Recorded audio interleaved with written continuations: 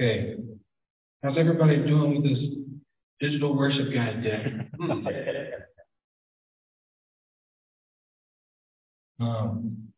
Thanks for filling in on prayer, Christopher. For a second there, I thought you were going to start by thanking the Lord for Portland Timbers. Which would have been wonderful.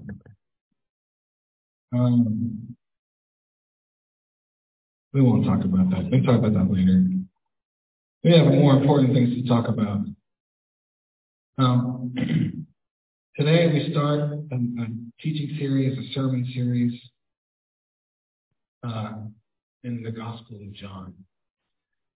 And actually, let me just stop right there. Teaching series, sermon series. It is a teaching series. I'm going to be teaching you through the book of John. But did you guys know that teaching and sermon are not the same thing? Did you know that? Sermons include teaching, which is what we're going to be doing. But when somebody comes to preach and somebody gives a sermon, it's not just teaching. It's actually worship leading. And so the sermon time is not a lecture. It's not me standing up here giving you instruction. It's an interactive time for worship. So it's not just a teaching series, it's a sermon series. We're going to be worshiping together through the book of John. That's the goal here. And we start that today. So I want to tell you all about that. I have so many things to tell you. What we're going to be studying, we're going to be worshiping through, why we're going to do it, what I hope that we will experience together. But before any of that, we should read the text. So if you have your phone or an actual Bible, we're going to read John's prologue, John 1:1-18, and then we're going to read a section from the very end of the book, John 20:30-31. So if you would, let's stand and worshipfully read God's word together.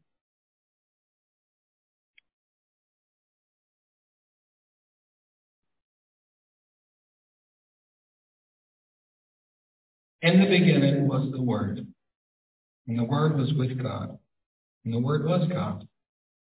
He was with God in the beginning. Through him all things were made. Without him nothing was made that has been made. And in him was life, and that life was the light of all mankind.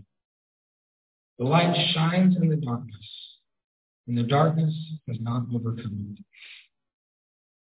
There was a man sent from God whose name was John. He came as a witness to testify concerning the light, so that through him all might believe. He himself was not the light. He came only as a witness to the light. The true light that gives light to everyone was coming into the world.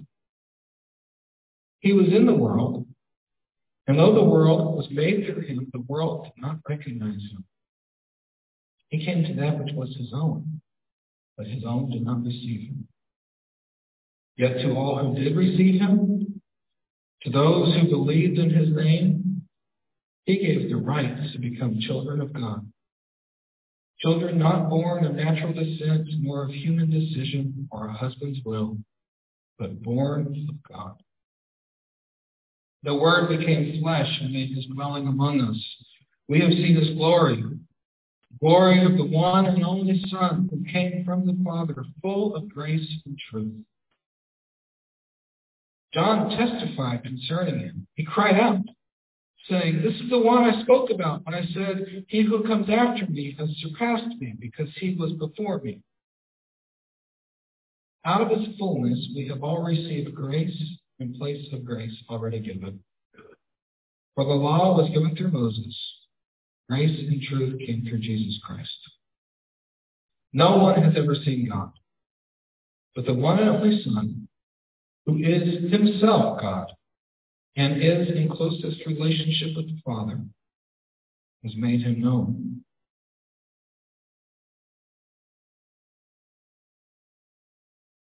John chapter 20, verse 30-31.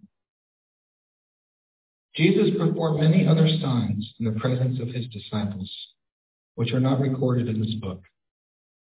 But these are written that you may believe that Jesus is the Messiah, the Son of God, and that by believing you may have life in his name. This is the word of the Lord. Thank you, God. Let's pray.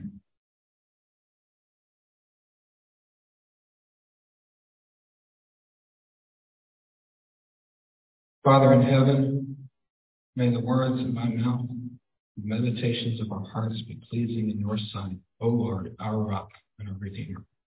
In Jesus' name, amen. Amen. You can be seated. Okay. New sermon series day. John's Gospel. Okay. I want to talk about the what, and then I'm going to talk about the why. So what are we studying when we study John's Gospel? Well, we have 4 Gospels in our Bible. Not to be confused. Well, I guess, yeah, to be confused with the Gospel. We talk about the Gospel all the time as Christians. And in our Bible, we have 4 Gospels, 4 articulations of, 4 accounts of the Gospel. What is the Gospel? Well, the Gospel is the news that God has become a human being and has lived among us. He's born, lived, died, buried, rose again, and has ascended and continues to live for us and for our salvation to the glory of God. That's the gospel. So the book of John in your Bible is John's account of that gospel. And we're going to be studying that together. We're going to be worshiping through it together. We're going to go slowly, very slowly. In fact, the prologue that we just read, verses 1 through 18, we're going to spend 5 or 6 weeks just in the prologue. In fact, getting through the whole book might take us the better part of the year, maybe a whole year. It's going to be a slow hike. Remember when we did a slow hike through Abraham's life? The idea is that we're moving slowly through the text so we can imagine like being on the metaphor of being on a hike and going really slow. You go slowly. Why? So you can take the time to really observe what's around you, so you can take in the view, so you can listen, so that you can see and smell and even touch. We're going to spend our lives at John's feet for the next while on Sundays.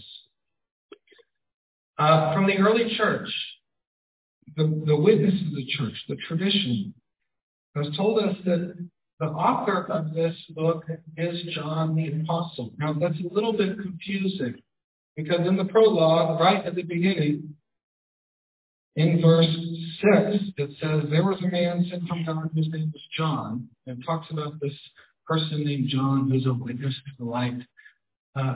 That's one of the main characters in the book who shows up right at the beginning, but that's not the John who wrote it, which is a little confusing. Usually if there's a book with a title and a person's name, and there's a person with that name who shows up right at the beginning, that's the person that the title is talking about.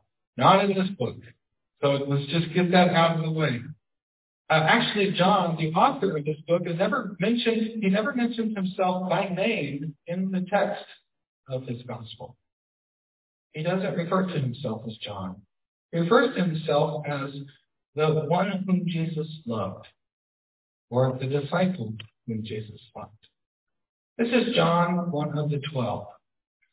One of Jesus' chosen 12, the 12 that was among a bigger group of Jesus' disciples that spent time with him throughout his ministry. 12 that Jesus ordained to go on. 11 of them made it to going on to become apostles, which would be like would be the officers in the early church.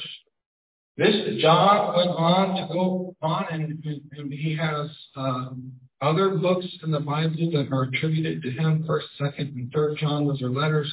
The book of Revelation is attributed to him. He lived to be a very old man. Tradition tells us that he spent out his last days pastoring the church in Ephesus. And the best we could tell through studying this textually, remember we talked about reading the Bible textually, looking at the textual tradition, looking at the history, The best way to tell, John wrote this near the end of his life. Now, by the time John was old, this story was well ingrained. The story of his time with Jesus was well ingrained in his memory. He spent time following Jesus around Galilee and Judea when he was young. Some scholars think maybe a teenager. So now he's writing this as an old man. Why does that matter? Well, he's had lots of time to put together the way that he tells the story.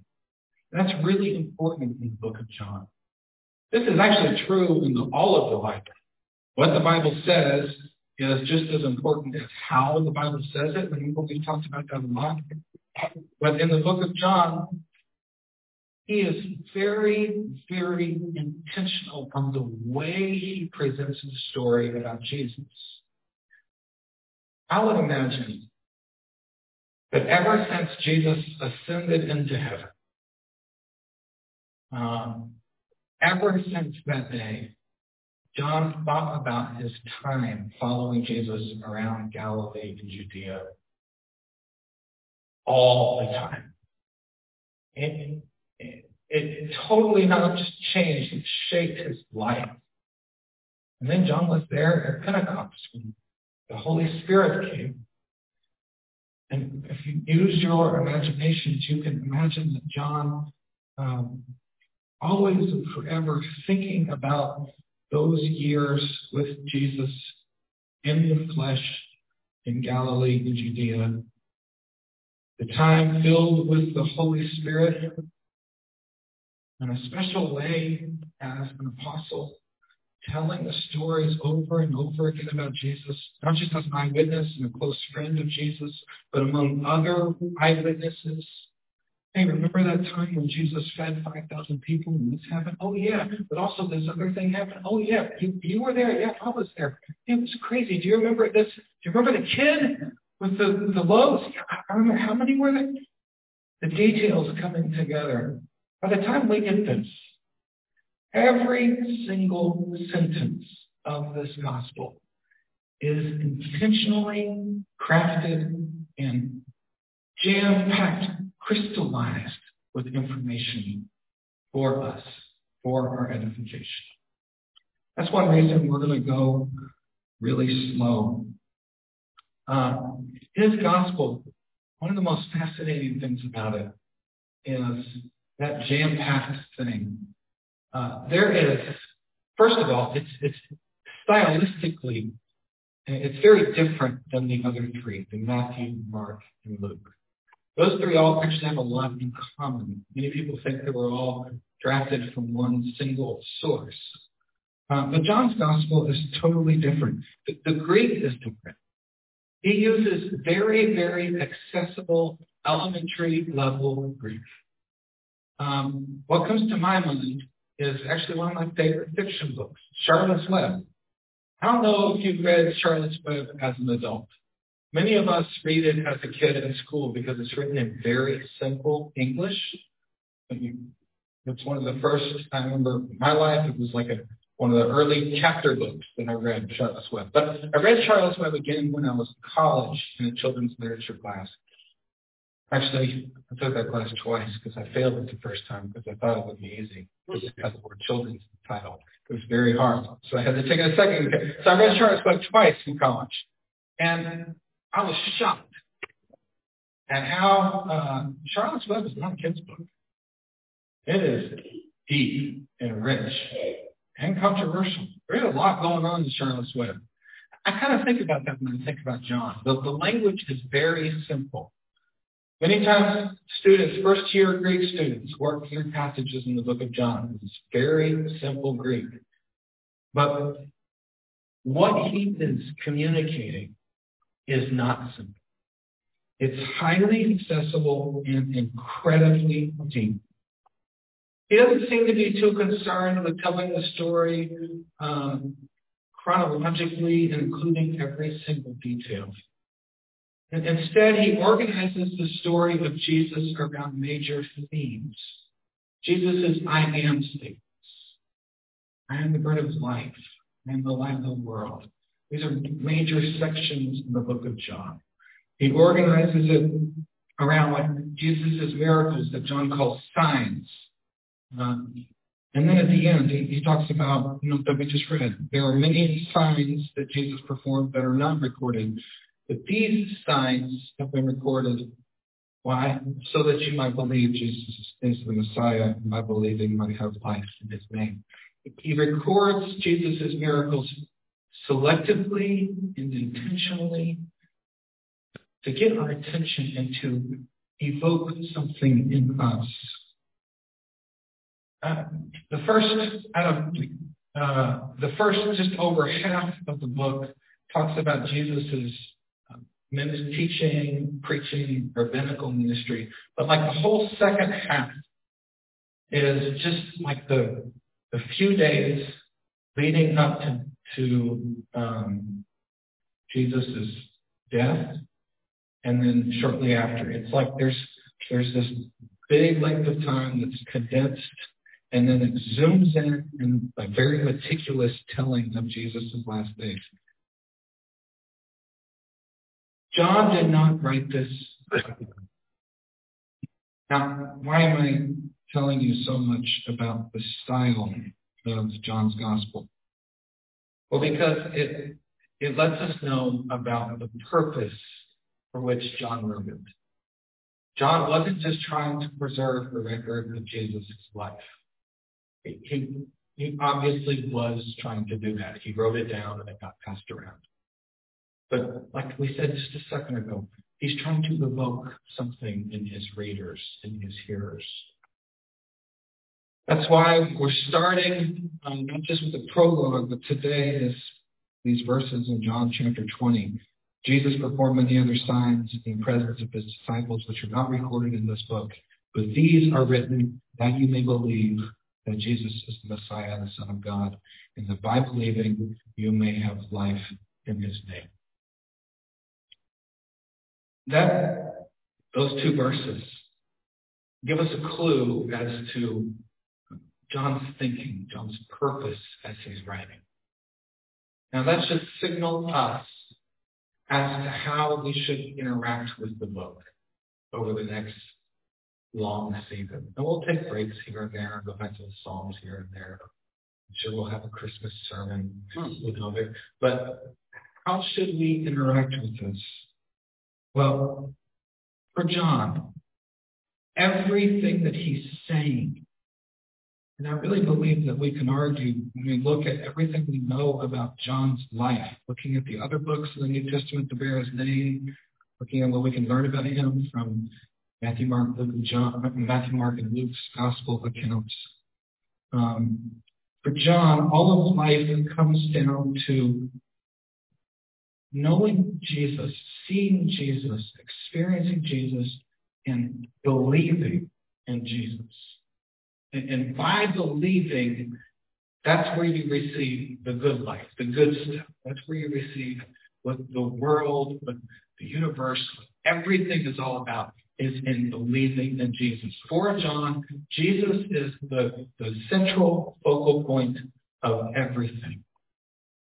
And to access all of what it means to be human, what it means for John to be a Jew, or the people of God, for what it means for us to be Christians, everything that we desire and long for out of life in the world, in the universe, peace, harmony, flourishing, you're under the age of 28, good vibes, whatever, everything is to be found by believing in him.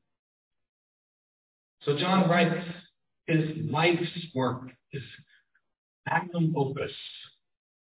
And he says, all right, everybody, this is for your believing, so that you might find the thing that all of us are looking for. That's what this book is. Now, why should we take time? Why should we take the better part of a year, maybe a whole year, to study this in our church? There are ways to do John's Gospel in a shorter amount of time that are still awesome and rich. It's great. There are ways to do John's Gospel differently. Why are we going to do slow hike, little by little, taking it in this way? Why risk monotony? Why? Well, I want to tell you about. Many times when I'm up here preaching, I try to preach with a very carefully crafted and held in place filter. And for just a moment, I want to take that filter off. Okay? So I want to tell you why we're doing this, and I want to tell you in the same way I'd probably tell you if we were sitting at coffee. Here it is.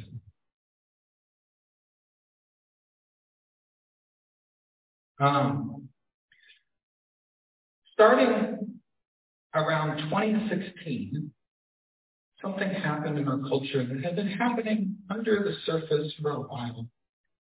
Maybe if you imagine a river or a stream that's frozen over up top, water is running below. In 2016, the ice broke. And something that had been happening for a while under the surface went public, which were major shifts in the social and political nature of public-facing Christianity in America.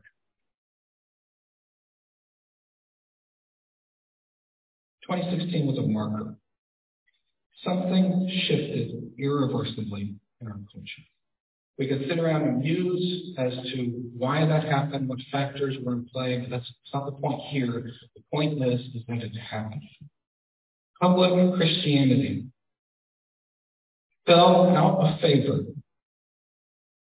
People began to recognize that under the surface of the ice, in the river that we could call public American Christianity, there had been ongoing widespread practices of injustice, hypocrisy, and abuse in the church.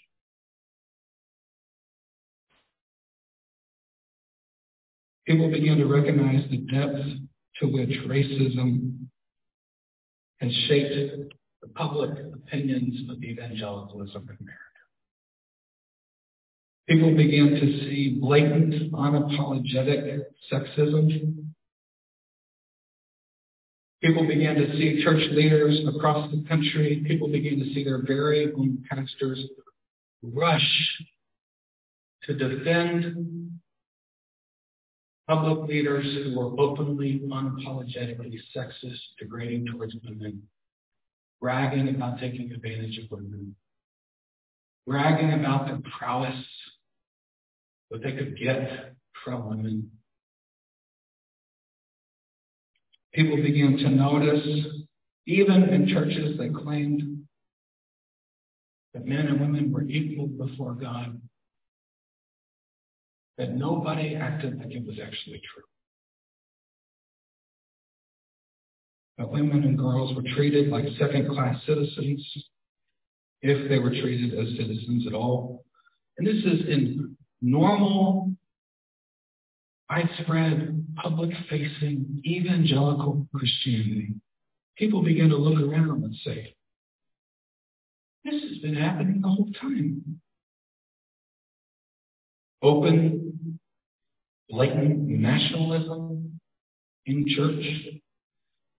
Complete disrespect and disregard for the lives of anyone who would interrupt the status quo or privileges of the elite, whoever that is in your world and in your circle. Around 2016, all of this became public.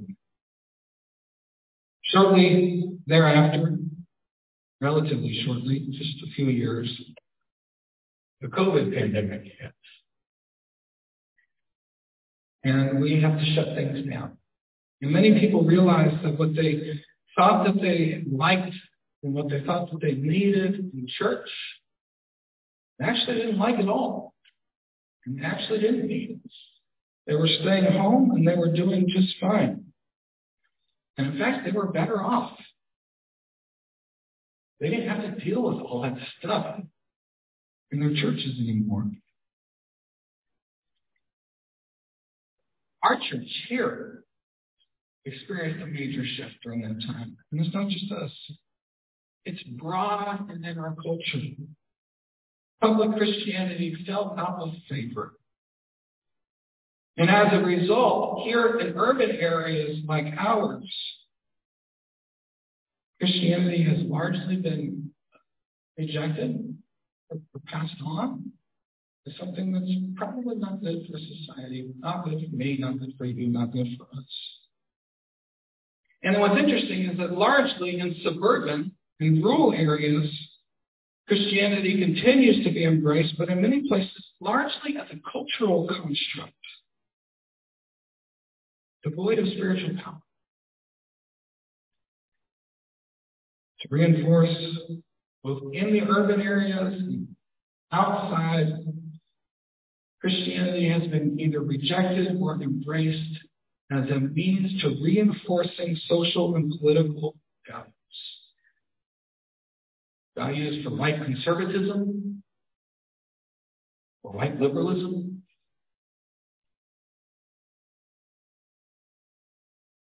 And I'm just throwing in the word white because that's me, and I'm looking around and that's mostly us culturally. Now, for those of you who are still listening, I want to say all of that to say, I don't think that these tensions, these hardships are a surprise to any of us. Many of us live in worlds where loved ones, family members have checked out, have renounced Christianity for the reasons I'm talking about. Our own church, outwardly, by our numbers, by the world standards of strength, is not what it used to be. And many of these factors are part of that. Why am I saying this? Well, I'm saying this because our outward culture will no longer support our outward religion. Our religious systems are no longer in favor for this world that we live in, folks. So if we want to continue as an organized, institutional people of God here in our church, we need an infusion and injection of life. You hear me? We need life. We don't need cultural favor. We don't need a political win. We don't need a safe house for hard conversations. We need life. Or else, this is not going to work anymore.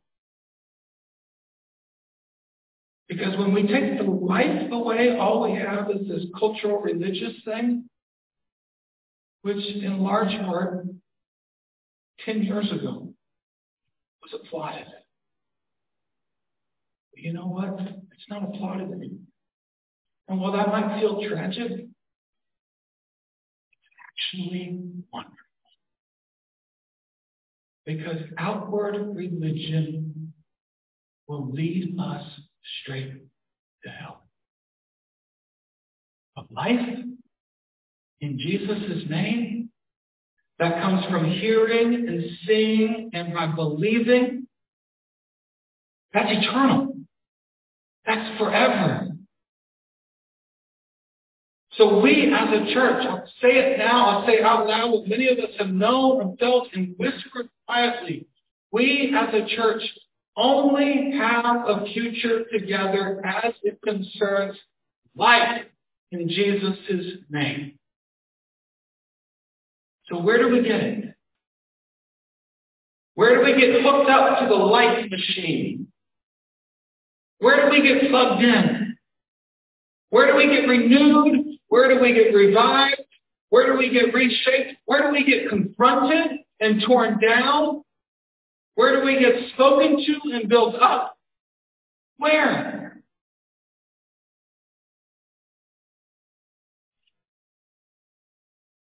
These things I have written so that you might believe that Jesus is the Messiah, the Son of God, and that by believing you may have life in his name.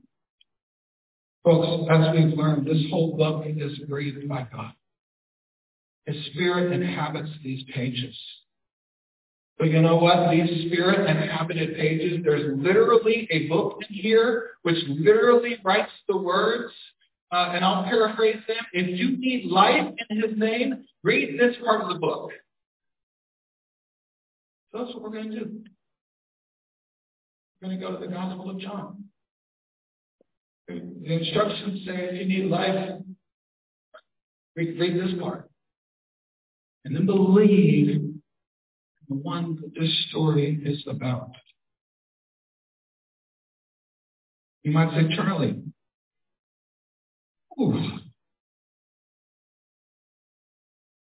I already believe. I have believed. I believed at this point that I was converted or was baptized or was baptized then was converted. I have believed. I got the belief part. I got that. I need the live part. So I'm kind of confused. Why are you going so hard on this belief? I have the belief, Charlie. You guys know that I grew up in pastoral ministry. My dad's a pastor, my brother's a pastor. Some of you know that my great-grandfather was, maybe this is where I get it, was a hard-line Midwestern fundamentalist Baptist pastor. I grew up in this. I've been in this a long time. And I say that because what I'm about to tell you, that you won't try to figure out where this came from. I literally had someone say to me, a leader in the church, well respected, well loved, and I'll paraphrase his words. This was about a 15-minute thing that I'm going to bring down into about 2 sentences. He said, Charlie, you preach the gospel, and that's good, but the people in the church need more. They need to know how to live. They need to know how to handle problems in their marriages. They need to know how to raise their kids. They need to know how to handle their finances. They need to know how to think politically. You preach the gospel, that's good, but we need to move on from that because they need more. You need to teach them how to live.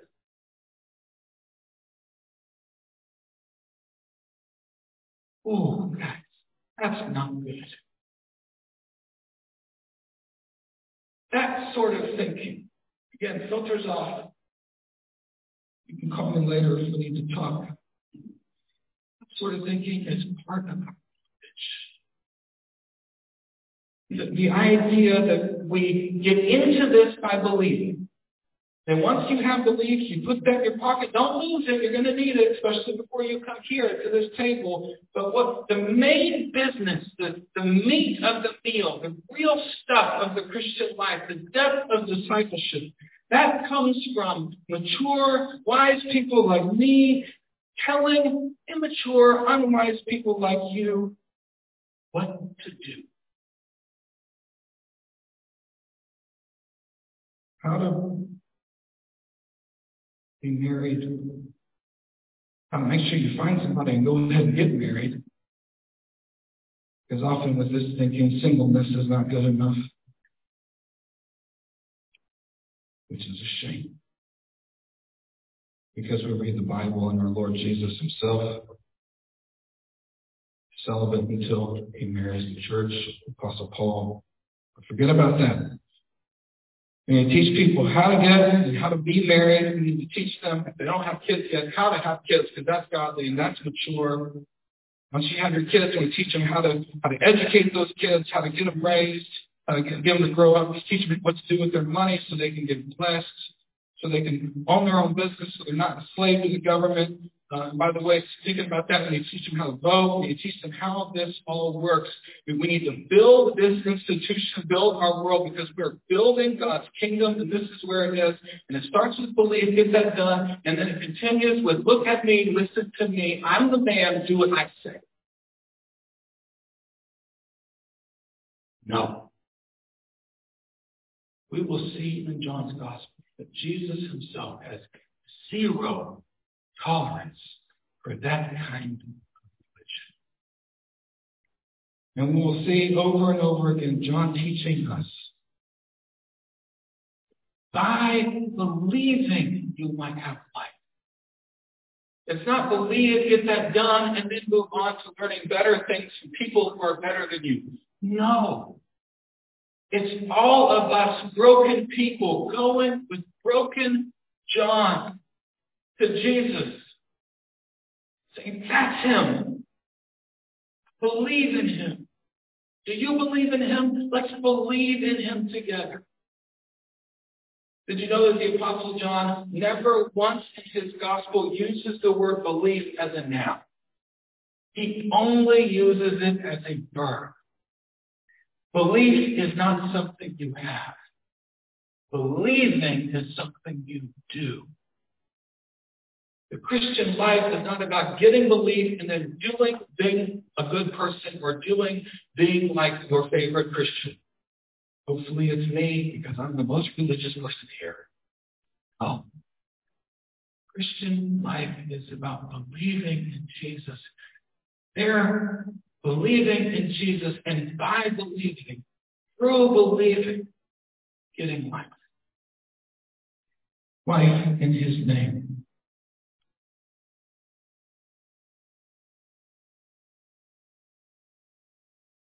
And this believing is a gift. Not something we can muster up. This belief is often found outside of the cultural religious system. Not always. We'll get to John 3, and we're used to Jesus confronting the Pharisees as the bad ones. And then it's a Pharisee he sits down with and gives the greatest discourse ever in the New Book. Jesus is going to confront us church people. But when we come to him in the dark, saying, Rabbi, he says, let's talk. He will always be surprising us. Now we're out of time, and I have raised my voice quite a bit. So let's do this. Let's end with this question. Are you believing? Are you up for believing? Do you desire believing? Is believing for you? Let me reframe that question.